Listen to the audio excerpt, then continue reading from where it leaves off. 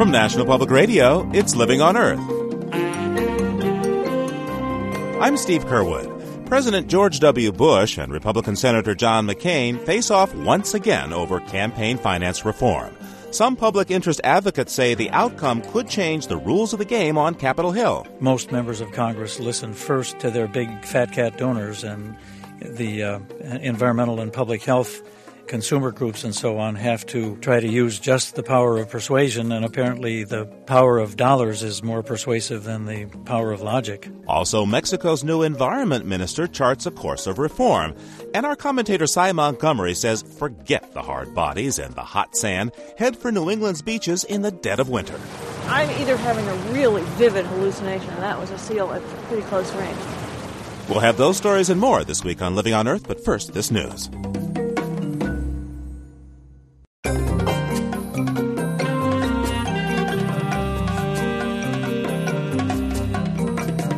This is Living on Earth. I'm Steve Curwood.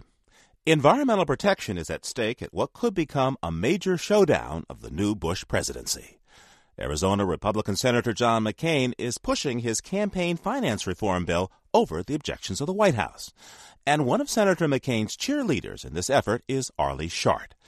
A former campaign aide to Al Gore, Mr. Shart now heads perhaps the most influential environmental public relations firm in Washington, Environmental Media Services. Senator McCain's bill would ban political party slush funds called soft money. And in Mr. Shart's eyes, that makes it the most important piece of environmental legislation on Capitol Hill. I don't think that we'll ever see any really meaningful progress in environmental protection unless we have campaign finance reform. The public's well-being is undermined and in many cases seriously hurt by the fact that most members of Congress listen first to their big fat cat donors, and the environmental and public health consumer groups and so on have to try to use just the power of persuasion, and apparently the power of dollars is more persuasive than the power of logic. Let's get specific here. Mm-hmm. Point to some examples where campaign contributions, this so-called soft money, has an impact on our environment. I think one of the areas that's really worth focusing on, because it's so much in the news right now, is energy, the battle over energy prices and energy supplies and so on.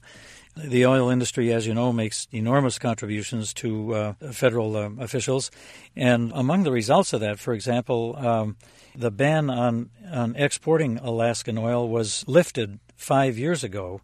And the result of it, according to the General Accounting Office, was that, this is a quote, lifting the export ban raised the relative prices of Alaskan North Slope and comparable California oil from between 98 cents and $1.30 higher per barrel than the price would have been had the ban not been lifted. I think another dramatic example is Congress has refused to require improved standards for fuel efficiency in our cars. Fuel economy for the U.S. auto fleet, in spite of all the new technology that's on the market now, is currently at the lowest level since it was in 1980. I think another example is the failure to date to make any progress in the Kyoto Protocol. By the way, the members of the Global Climate Coalition, which is the primarily all the major energy interests, they gave $63 million in political contributions just from 1989 through 1999. That's an average of more than $50,000 per member of Congress. What other areas do you think that campaign contributions influence environmental policy? Well, last year there was an effort by about 53 members of Congress, both parties, sponsoring legislation that would have allowed new pesticides to be used on foods that are largely consumed by children without sufficient testing. And that legislation also would have weakened children's health protections under the Food Quality Protection Act.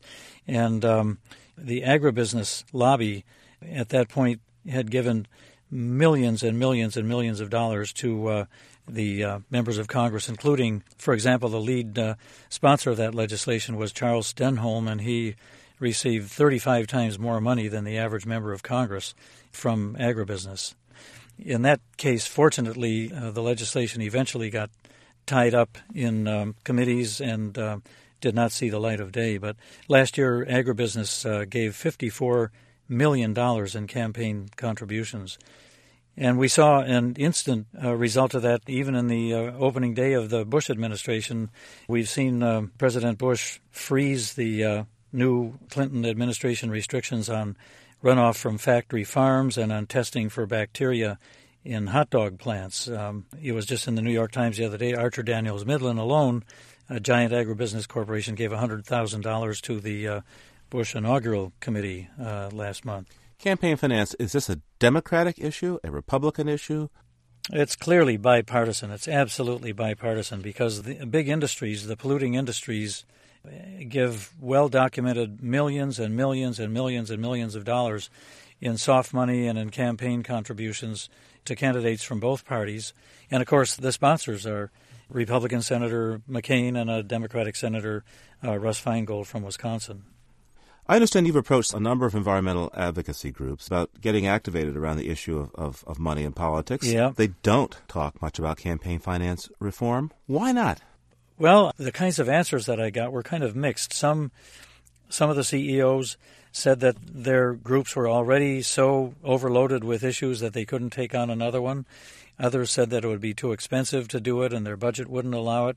A few thought that the idea sounded too, quote, political.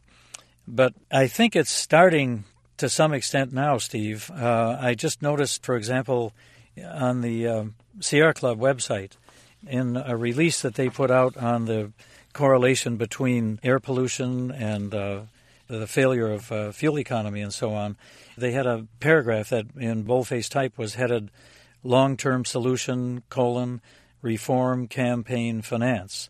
And that's where they pointed out that in the 97-98 election cycle alone, big oil and automotive lobbies gave out $33.5 million in political contributions. Arlie Shart founded and directs Environmental Media Services in Washington. Thanks for taking this time with us today. It's a pleasure. Thank you for having me, Steve. George W. Bush isn't the only new president in North America. Last month, Vicente Fox took office as Mexico's head of state after campaigning as a reformer on an anti-corruption platform. Mr. Fox has already done what Mr. Bush has not, elevate the environment to full cabinet rank. On a more controversial note, some environmental and human rights activists had hoped Mr. Fox would move to overturn the conviction of two anti-logging activists who say they've been framed on drug and weapons charges. Living on Earth's Diane Toomey asked Victor Lichtinger, Mexico's new Secretary of Environment and Natural Resources, about some issues facing the new administration, including the logging case. Well, we have been discussing that with President Fox and different actors in the government. And certainly the position right now is that they were tried 2 times. There was a revision of the trial, and it seems that they are guilty of what they were tried. However, there is also evidence of torture that has been produced by the Commission of Human Rights here in Mexico. So I wouldn't doubt that we would again review the possibility of doing something on that regard. President Fox campaigned on issues of globalization and free trade for Mexico. How do you see these economic policies being reconciled with environmental protection? In some times when the environmental policy is not ready to be flexible and to adapt to new conditions of trade, you can have problems in environmental degradation. What we are trying is to cooperate and to work with the Ministry of Trade, with the Ministry of Economy. We must make sure that trade is positive for growth, for economic opportunities, but at the same time that does not create problems for environment or for too much exploitation of natural resources. Let's talk about tourism and the environment. When many Americans think of Mexico, I think they think of resort destinations like Cancun. You've recently made some very strong statements about how development has hurt, even devastated, these kinds of areas. What's going to change under the new administration? In Mexico, the problem has been that tourism has come without any planning. And we are going to start now a policy of regulating and promoting that tourism should protect the environment. The most important instrument that we have is ecological zoning, which is a process by which, by consensus, we try to have a zoning map and the areas that can be developed by tourism and the densities of tourism. In Mexico, actually, poverty is much more guilty than growth in causing environmental degradation. Because of the density of population, we don't have those areas like you might have in the United States where you can declare it a national park and nobody lives there. In Mexico, when we declare a natural protected area, we declare it with the people that live there, so we need to give them alternatives to have an earning. There are Mexican laws, of course, on the books that protect the environment, but I believe that in Mexico, part of the problem comes from a lack of enforcement of these laws. And, of course, enforcement, I think, is a particular problem when it comes to protection of natural spaces. I'm thinking in particular of the monarch butterfly habitat. Yes, for sure. There has been a problem there with illegal logging. As much as you can have inspectors making sure that nobody cuts, you cannot have one inspector beside each tree. But with new technologies and with being efficient in using the small amount of human resources that we have, I think we can do much better in these coming years. Are there plans, is there money to hire more enforcement officers to address problems like this? This year we don't have more money. We will try with the new administration to be able to reassign some money for that. But the next administration will be able to put the priorities much more clearly in what we think is more important. I understand your office is placing an emphasis on environmental education and that even soap operas, telenovelas, I believe they're called, yes, will be used for this purpose. If you could talk to me a little bit about your outreach plans. We have done a lot of programs to try to educate people, but those, if they come just as programs that come out of government, people don't listen to them. So what we are trying is to be creative and innovative. For example, soap operas is one way, and they have an incredible influence in the Mexican mind, in the culture. The same goes for music, for soccer players. We are trying to include them in our programs of education. We are trying to make sure that those people that people look up to are with us in trying to educate and making sure that people understand that each of us can contribute with our daily life. Thank you for joining me today. Thank you very much. Living on Earth's Diane Toomey speaking with Victor Lichtinger, Mexico's Secretary of Environment and Natural Resources.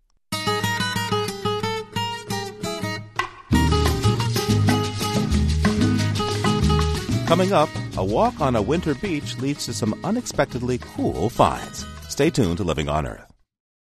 Now, this environmental technology update with Cynthia Graber. You've heard of the search to turn lead into gold. How about turning pollution into diamonds? This is just what Australian scientists have done. They've developed a device that shoots microwaves at car exhaust. It heats up the exhaust to such high temperatures that molecular bonds break. When the mixture cools, the molecules regroup and turn into less harmful substances. A car's pollution may be reduced by up to 70%. But scientists noticed that with the microwave technology, tiny carbon particles would fly out of a car's tailpipe. So they created another device to catch the carbon before it left the car. This one attracts the carbon particles, transforms them into liquid form, then sprays them onto a glass surface. The hardened liquid carbon is actually an industrial-grade diamond, which could be used in applications such as compact discs and coating for lenses.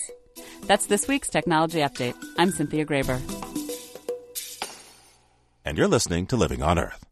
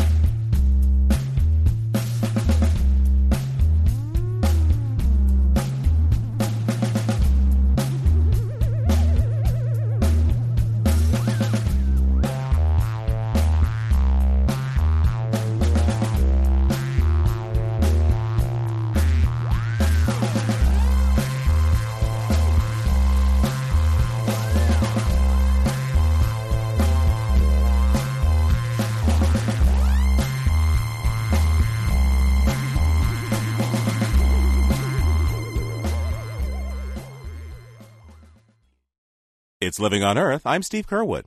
At first, the experts had no clues. Something was killing fish last year in the creeks upstream from Delaware's great inland bays. 5 million fish to be, well, somewhat exact. But recently scientists did find the culprit. Bruce Schimmel reports on how they unraveled the mystery. One Friday afternoon in early August, Bill Winkler played hooky from his souvenir shop near Rehoboth Beach to do some surfing. We paddled out, and as soon as I jumped in the water, I saw this foamy, like brown stuff. And I thought, what the heck? I said, and as I went out a little bit further, I was the first one in the water. I noticed that the water was reddish brown, more red than brown. It looked like a reddish brown tea. The spry 52-year-old was surprised by the brown foam, because the water near Rehoboth Bay is known to be among the clearest on the Delaware coast. So Winkler filled a bottle with a sample and took it to a state lab for analysis. But the scientists there found nothing unusual. Kevin Donnelly is director of Delaware's Division of Water Resources. His lab, he says, was looking for the wrong thing. This past summer, we've had the worst record, the highest number of fish kills that we've had in 20 years. Almost twice the number that we've ever had. We were looking for Pfiesteria. We were looking at low dissolved oxygen as a problem. Low levels of oxygen and Pfiesteria, a toxin-producing microorganism, are problems in Delaware's bays, exacerbated by pollution from leaking septic systems and agricultural runoff, among other things. But the lab didn't find any Pfiesteria in this sample. Winkler wasn't satisfied. He feared his surf water was laced with a toxin known to cause massive fish kills off the coast of Florida. But the algal bloom, known as red tide, had never been found this far north. Winkler persisted and sent his sample to Daniel Baden, director of the Center for Marine Science at the University of North Carolina. I think we went in objectively thinking it's something poisonous in the water, and we did find it. But weeks had passed since Winkler collected his sample, and Baden needed a fresh one to pin down if the algae producing the poison was the same one responsible for Florida's red tides. Fortunately, just as Baden's lab called for more, a friend of Winkler's, another surfer, happened upon a fish kill in a small cove inside the bay. The sample contained brevetoxin, but it also held the culprit which produced it.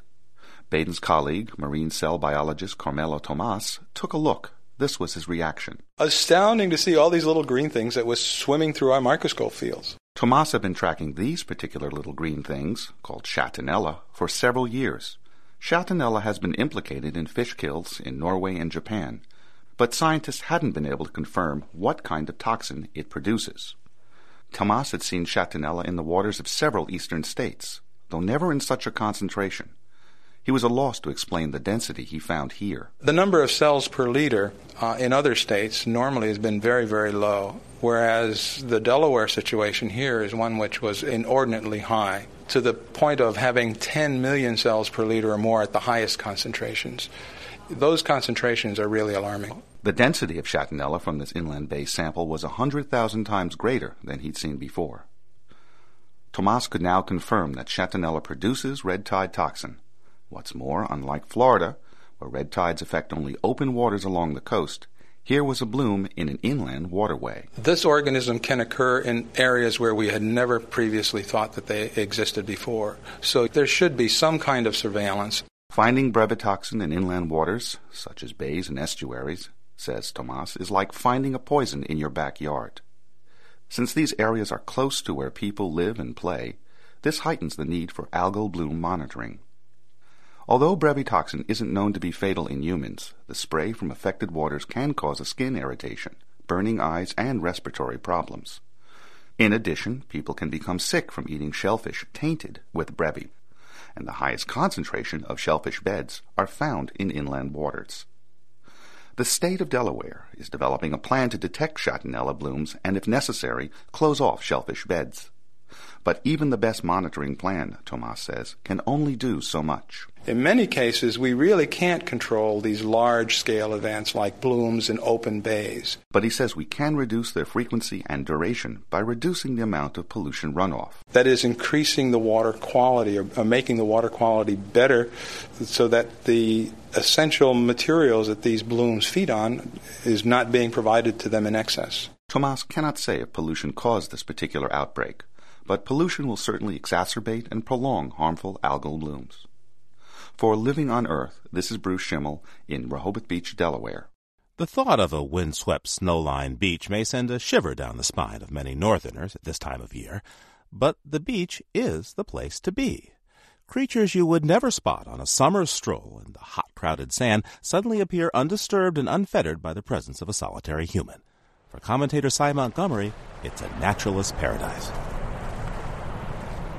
At first you notice what's not here. The summer crowds, the heat, the scent of suntan oil. The burrowing crabs called beach fleas are hibernating deep in the sand. The cormorants and terns have flown south. But the winter beach is far from empty. Migrations bring surprises, and storms wash up wonders on the tides.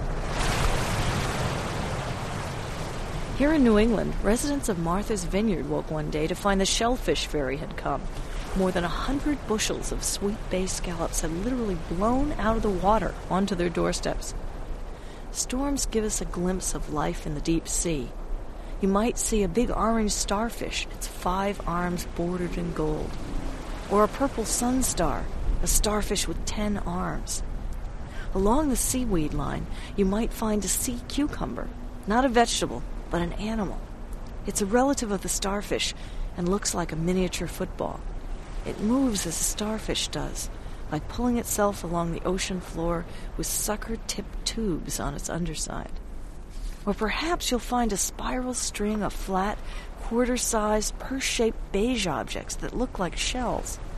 These are the eggs of the whelk snail, and inside them grow hundreds of baby snails, perfect miniatures of the 8-inch adults, complete with conch-like shells. Another mystery is a single black leathery rectangle with a set of inward curving hooks at each end. We call it a mermaid's purse, but it's really the egg case of the skatefish, a flattened member of the shark family. More wonders lurk offshore, so bring your field glasses. Immature loons who breed on northern lakes winter at sea. On a calm day, you may hear the dark bird's eerie call rolling off the surf. You might also spot a tundra creature at the beach, a snowy owl. This uncanny creature hunts by day, and you might spot one sitting stone still on the beach, eyes fixed on the horizon, searching for its next meal. Here along the Atlantic coast, winter's the time to spot one of the rarest mammals on Earth, the right whale. These giants summer in Canada's Bay of Fundy and show up here in New England only in winter, sometimes shockingly close to shore. The right whale looks like a huge black rock sprinkled with white barnacles. But this rock moves. It opens an enormous mouth hung with baleen, comb-like plates attached to the upper jaw. At the tip of Cape Cod, beachcombers have seen a 50-foot whale surface only 20 feet away. But it's also a thrill to view these whales from a distance. Look for a V-shaped spout on the horizon. The V means this leviathan has not one blowhole, but 2. You may not see a rare whale on your walk on the winter beach, or a snowy owl, or even a starfish. But any trip to the beach is really a visit to the rich border of 2 worlds, land and sea. And in the silvery light of winter, each illuminates the other anew. Beachcomber and Living on Earth commentator Cy Montgomery is author of Journey of the Pink Dolphins. Seal! There's a seal! I can't believe it! His head came right up over there. I mean, I'm either having a really vivid hallucination, and that was a seal at pretty close range. Funding for Living on Earth comes from the World Media Foundation Environmental Information Fund. Major contributors include the W. Alton Jones Foundation, supporting efforts to sustain human well-being through biological diversity, www.wajones.org, the Ford Foundation, the Richard and Rhoda Goldman Fund, and the Geraldine R. Dodge Foundation. It's Living on Earth. I'm Steve Curwood, and this is NPR, National Public Radio. When we return, traditional medicine makes a comeback in Thailand. Stay tuned to Living on Earth.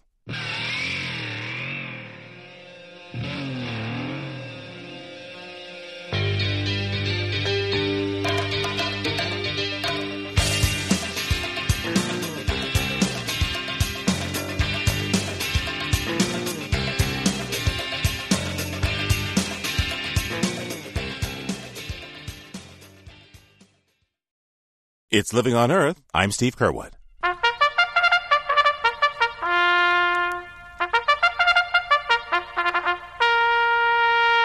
And they're off.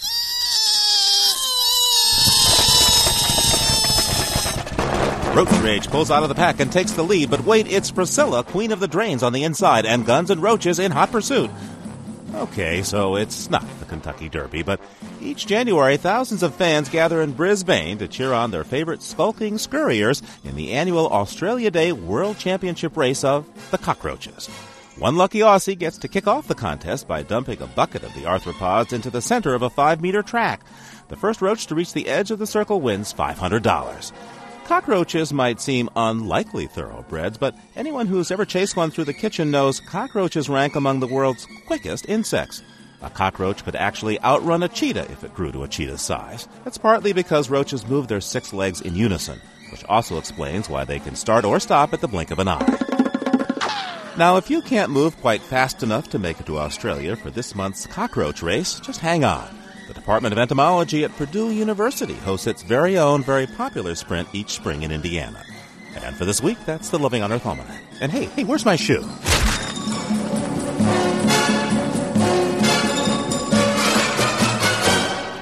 For thousands of years, residents of Thailand used medicinal remedies based on herbs and plants that grew wild in their forests. But soon after the Second World War, the Thai government discouraged this form of healing in favor of a more Western approach to medicine that included pharmaceuticals. Some so-called folk doctors were even arrested. But as Anne-Marie Ruff reports, traditional healing is making a comeback in Thailand. And now it has government support.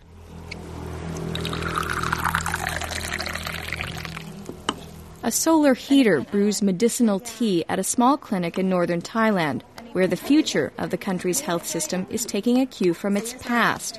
At this clinic, patients can choose to be treated by Western-style doctors or traditional Thai healers. Traditional healers offer herbal medicines that they mix themselves. Massage and herbal sauna are also offered.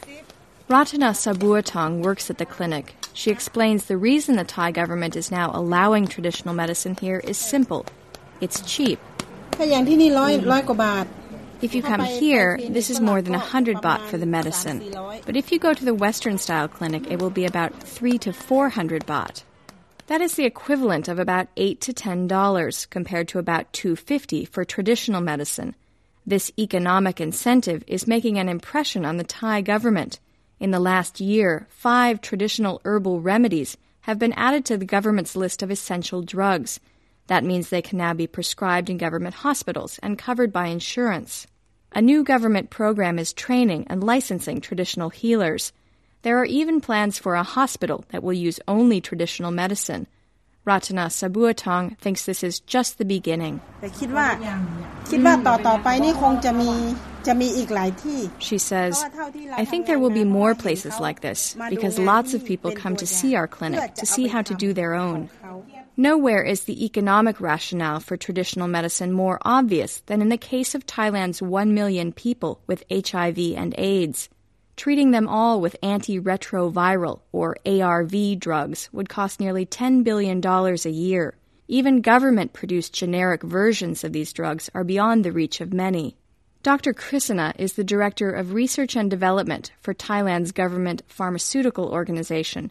She has led a government effort to research which traditional herbal medicines might help AIDS patients. I am doing this for poor people, very, very poor, who cannot afford at all and who cannot get a free drug from the government, so that they will have alternative. They have another choice. These herbal cocktails cost about $25 a month, several times less than even generic ARV drugs. While herbal remedies don't attack the AIDS virus itself, as ARV drugs do, they're believed to boost the immune system and treat secondary infections without severe side effects. Dr. Krisana says the results of clinical trials have been promising. The quality of life of the herbal product users are more than the ARV drug users because they don't have any elements. They don't have fever, they don't have diarrhea. So the quality of life is just perfect. The political about-face toward traditional medicine could provide a new conservation imperative, both for Thailand's traditional knowledge and its biodiversity. New legislation calls for areas rich in medicinal plants to be set aside as preserves, with strict regulations on how they can be used. But critics charge the government's policy is only skin deep. They fear policymakers are aiming to substitute herbal remedies for expensive pharmaceuticals without understanding that traditional medicine is more than just pills. Massage, sauna, diet, and even spiritual beliefs are all brought to bear by traditional healers.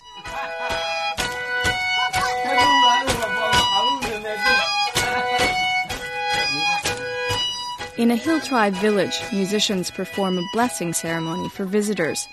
The government may have new respect for the healers here, but critics say the drive to legalize traditional medicine will likely exclude practitioners in minority villages such as this one. Because many hill tribe people cannot speak Thai, they are unable to complete the necessary paperwork to be licensed. Nung Peng and her husband, Zhang Zhe, are somewhere between 110 and 115 years old, as near as they can figure. She says for many years she was the herbalist here in her ethnic Hmong village in the mountains of northern Thailand. She treated people for malaria, smallpox, and other illnesses. Her medicines came from the plants in the surrounding forests. But now she is too old to venture into the forest to find plants to relieve the pain in her arthritic knees, and the herbalists who have come after her don't have as much knowledge as she does. For Nung Peng, the new legitimacy of traditional medicine has come too late. Without anyone skilled enough to find herbs for her, she has had to settle for Western medicine to treat her arthritis. She says, Western medicine works more quickly than herbal medicine, but it only works on the surface. It doesn't treat the disease deeply like our herbal medicine. But Nung Peng's 6 surviving children may reap the benefits of the government's change of heart. For Living on Earth, this is Anne-Marie Ruff in northern Thailand.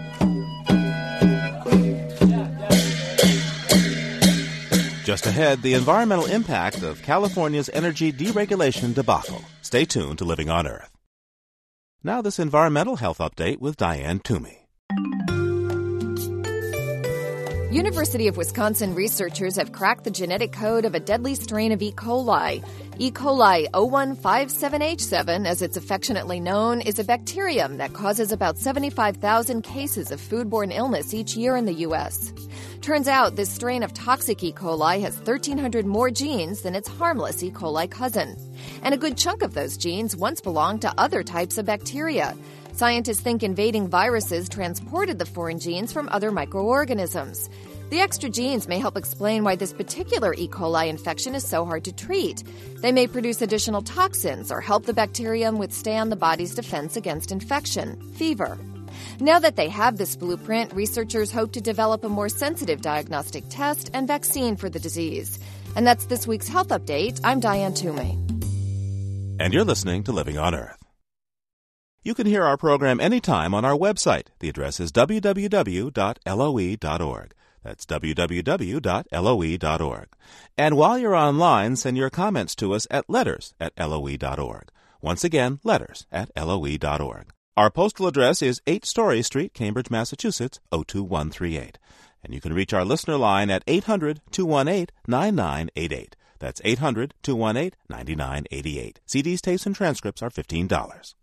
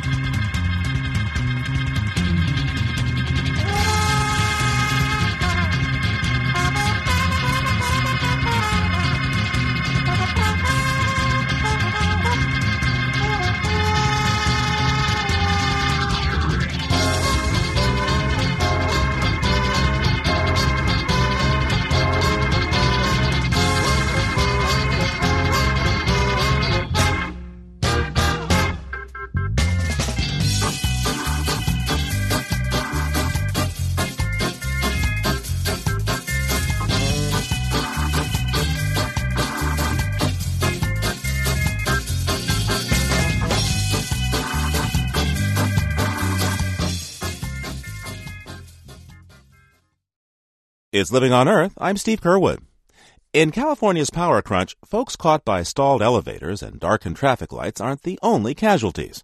Small green power companies that sell a mix of traditional and renewable sources, such as wind and solar energy, are shutting down too, even though the renewable energy they broker is now cheaper than what's being offered by the major suppliers.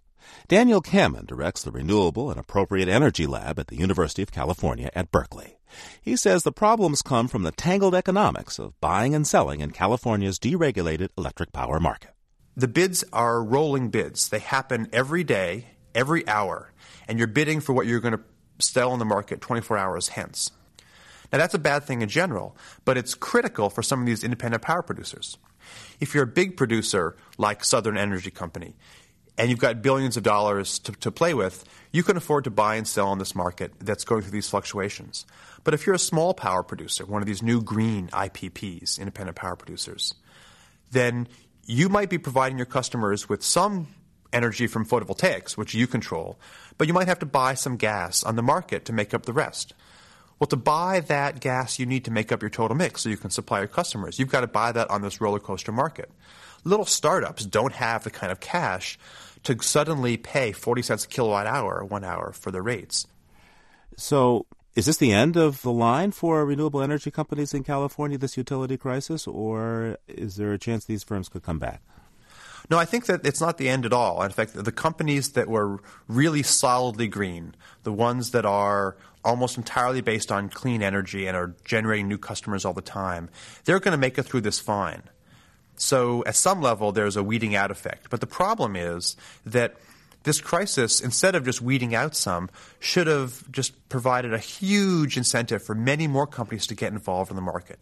And if we had any sound energy policy to help them out, we could have seen renewable energy generation in the state go from less than 1%, where it is now, to 10, 15, 20%.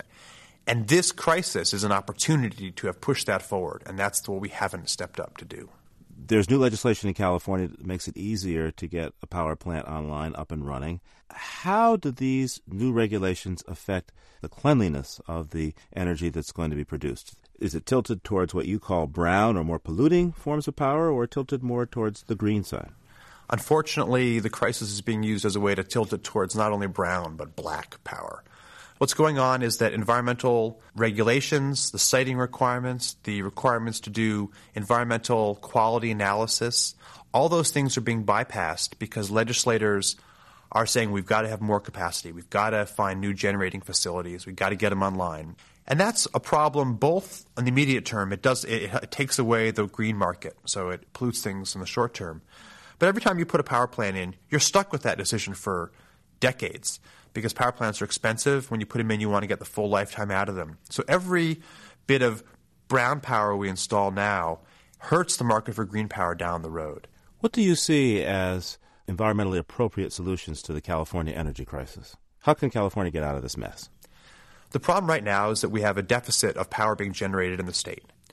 So what the state and what cities, municipalities around the state should be doing is getting federal money, state money, and bond measures to install renewable energy generation facilities in their areas.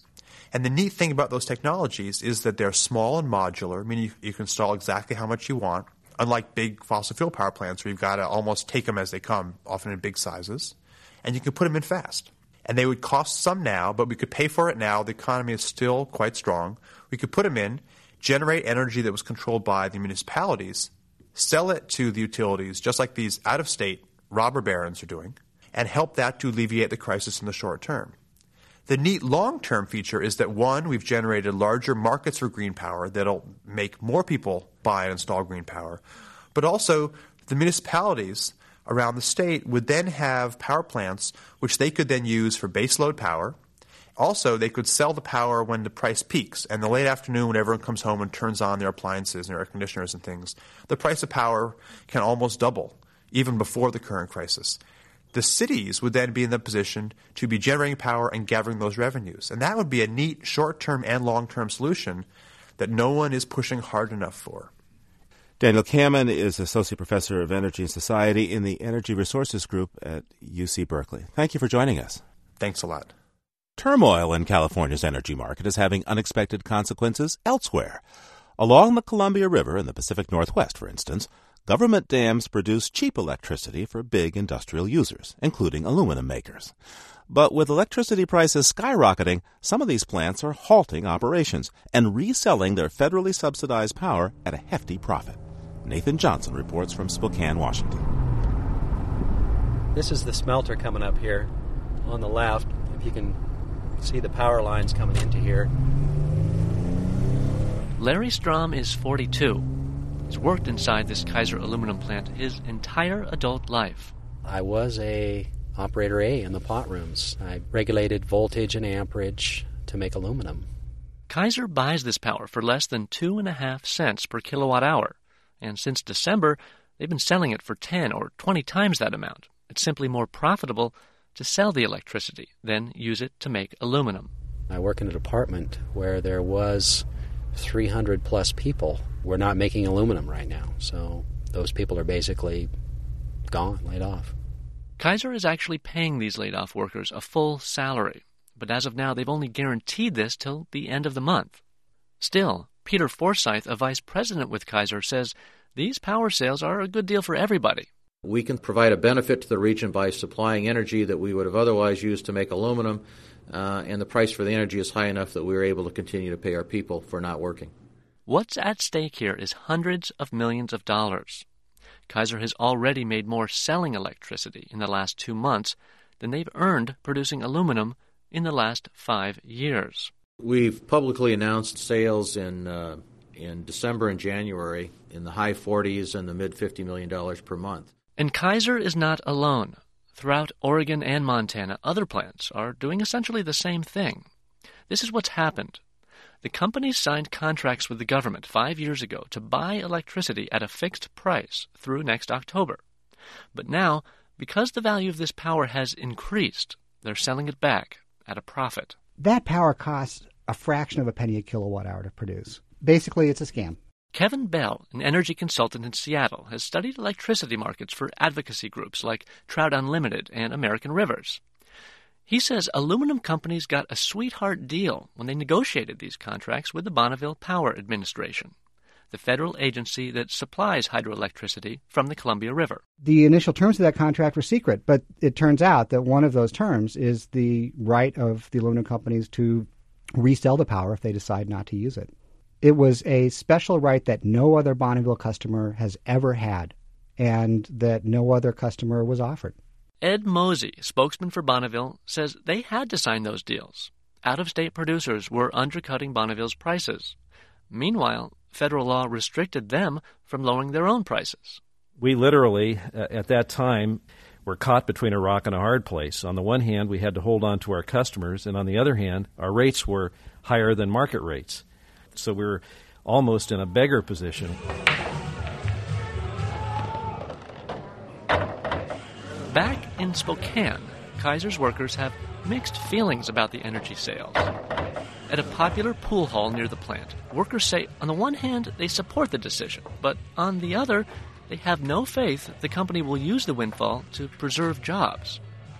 And they don't trust Charles Hurwitz, the CEO of Kaiser's parent company, Maxam. Mr. Hurwitz has ignited controversy with his involvement in the S&L industry and logging in California's redwood forests. Before he stepped in, we were making a pound of metal, like we always did for Mr. Kaiser. Stephen Goodwin has worked 31 years for Kaiser. He's still bitter over Kaiser's 10-month lockout of its employees last year, an attempt, many believe, to break the union. This guy is addicted to making his $50 million ka-chings, if not $500 million. Now, I'm going to speculate this guy might not even try to reopen this plant like they've told us they're going to do. Kaiser says it will reopen the plant if it's economical, and this will depend mainly on how much their electricity bills are in the future, since nearly one-third the cost of aluminum is electricity. To stay competitive with producers overseas, Kaiser has relied for decades on cheap power generated at the Grand Coulee Dam, the largest block of concrete in North America, located 2 hours west of Spokane. Now Now the greatest wonder in Uncle Sam's fair land, it's the King Columbia River and the big Grand Coulee Dam. She heads up the Canadian mountains where the rippling waters glide, coming rumbling down the canyon just to meet the salty tide. Inside the visitor center, perched above the south shore of the Columbia River, the history of Grand Coulee Dam is celebrated in a series of short films. A legion of men was mobilized, over 7,000 strong at the peak. Not since the ancient pyramids of Egypt had such a monumental task ever been undertaken. World War II brought aluminum companies to the Northwest. The federal government gave them virtually free hydropower. In return, they supplied raw material to aircraft makers on the West Coast. Now in Washington and Oregon, you hear the factories hum, making chrome and making manganese and light aluminum. And the roaring flying fortress wings her way for Uncle Sam, spawned upon the King Columbia by the great Grand Coulee Dam. Over the last half-century, the Pacific Northwest has changed. Some say this preferential treatment doesn't make sense in the new economy. You can take a company like Microsoft. Microsoft employs probably 5 times as many people as the entire regional aluminum industry. And they use maybe 1,000th as much electricity total. Energy consultant Kevin Bell. We would be far better off just shutting down the aluminum companies, telling them to leave, writing every aluminum worker in the region a paycheck for the rest of their working careers, and keeping the electricity.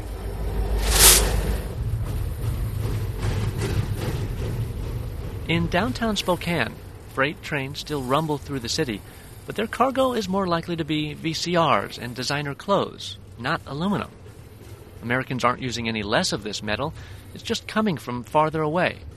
Aluminum smelters are now built in Canada, Brazil, and Madagascar, where, not surprisingly, governments have constructed large hydroelectric dams to supply the power. On up the river at Grand Coulee Dam, mightiest thing ever built by a man. For Living on Earth, I'm Nathan Johnson in Spokane. Let's roll on, Columbia, roll on.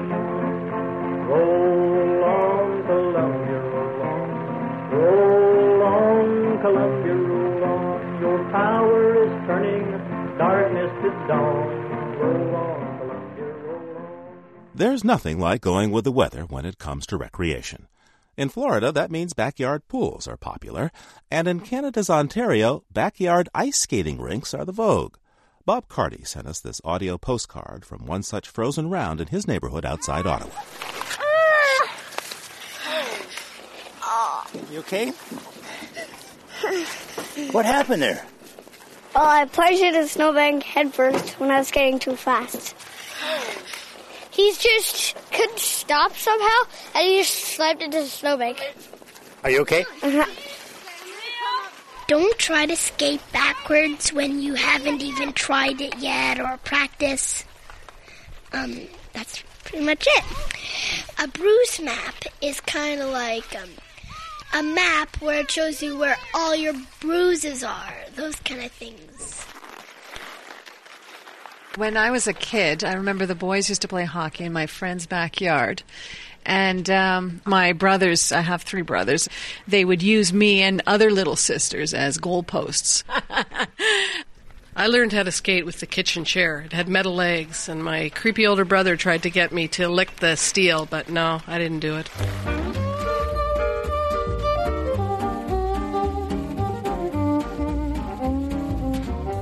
How to Make a Backyard Rink by Howard Purchase of Mount Pearl, Newfoundland. All you need is snow, water, patience, and a cold day. When planning a rink, make sure your hose can reach the area where you are putting the rink. To start, pack the snow solid with a shovel or a rented roller, or have some children run around on it for a while. They love it, and it gets the job done. There are 2 ways to make a backyard rink, with plastic and without plastic. The first year, we started the rink and tried to do the whole thing the traditional methods. You'd be out here, you'd be stomping down the snow, you'd put slush, and you'd try to have just banks of snow on the sides. I was lucky that year because we had good conditions. Last year was a bad winter for making rinks. We didn't have any snow at the start. So what I was doing is out in the front yard, and I was shoveling all the snow off of the driveway. and wheelbarrowing it to the back. That wasn't enough snow. So then I started shoveling the front street. And then I started shoveling the neighbors' driveways. But it wasn't going anywhere. And so I finally broke down and started to introduce technology. Jiffy Rink. Price $24.99. It's an instant skating rink, the size approximately 10 feet by 20 feet. It's a big bag, and you fill it up with water, and then after it freezes over, after 24 hours it freezes over, there's a top piece you pull off. You just pull it right off, and there you go. There's your rink. This year I was planning to buy these bags again, and then my wife was on the internet and found out that there are companies out there that will sell you plastic sheets as liners for your rinks. And so we went and we ordered them on the internet.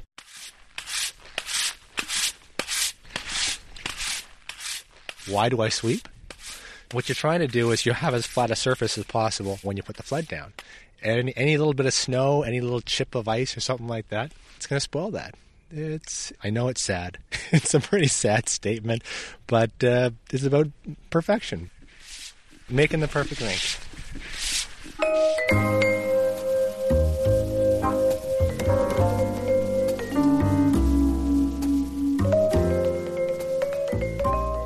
I tell people I think my deepest thoughts at 6 a.m. out there with a half-inch hose. And I suppose there is a certain satisfaction in making flat ice. It's pathetic.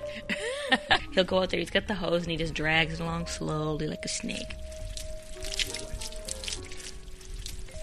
And you know, it was great because if we had to go pee, we didn't have to walk down from the park. We could just scoot in the back door.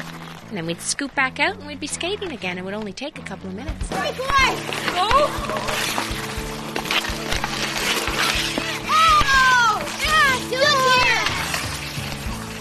Our audio postcard of the Backyard Skating Rink was produced by Bob Carty. Crack the dawn, I call my friend.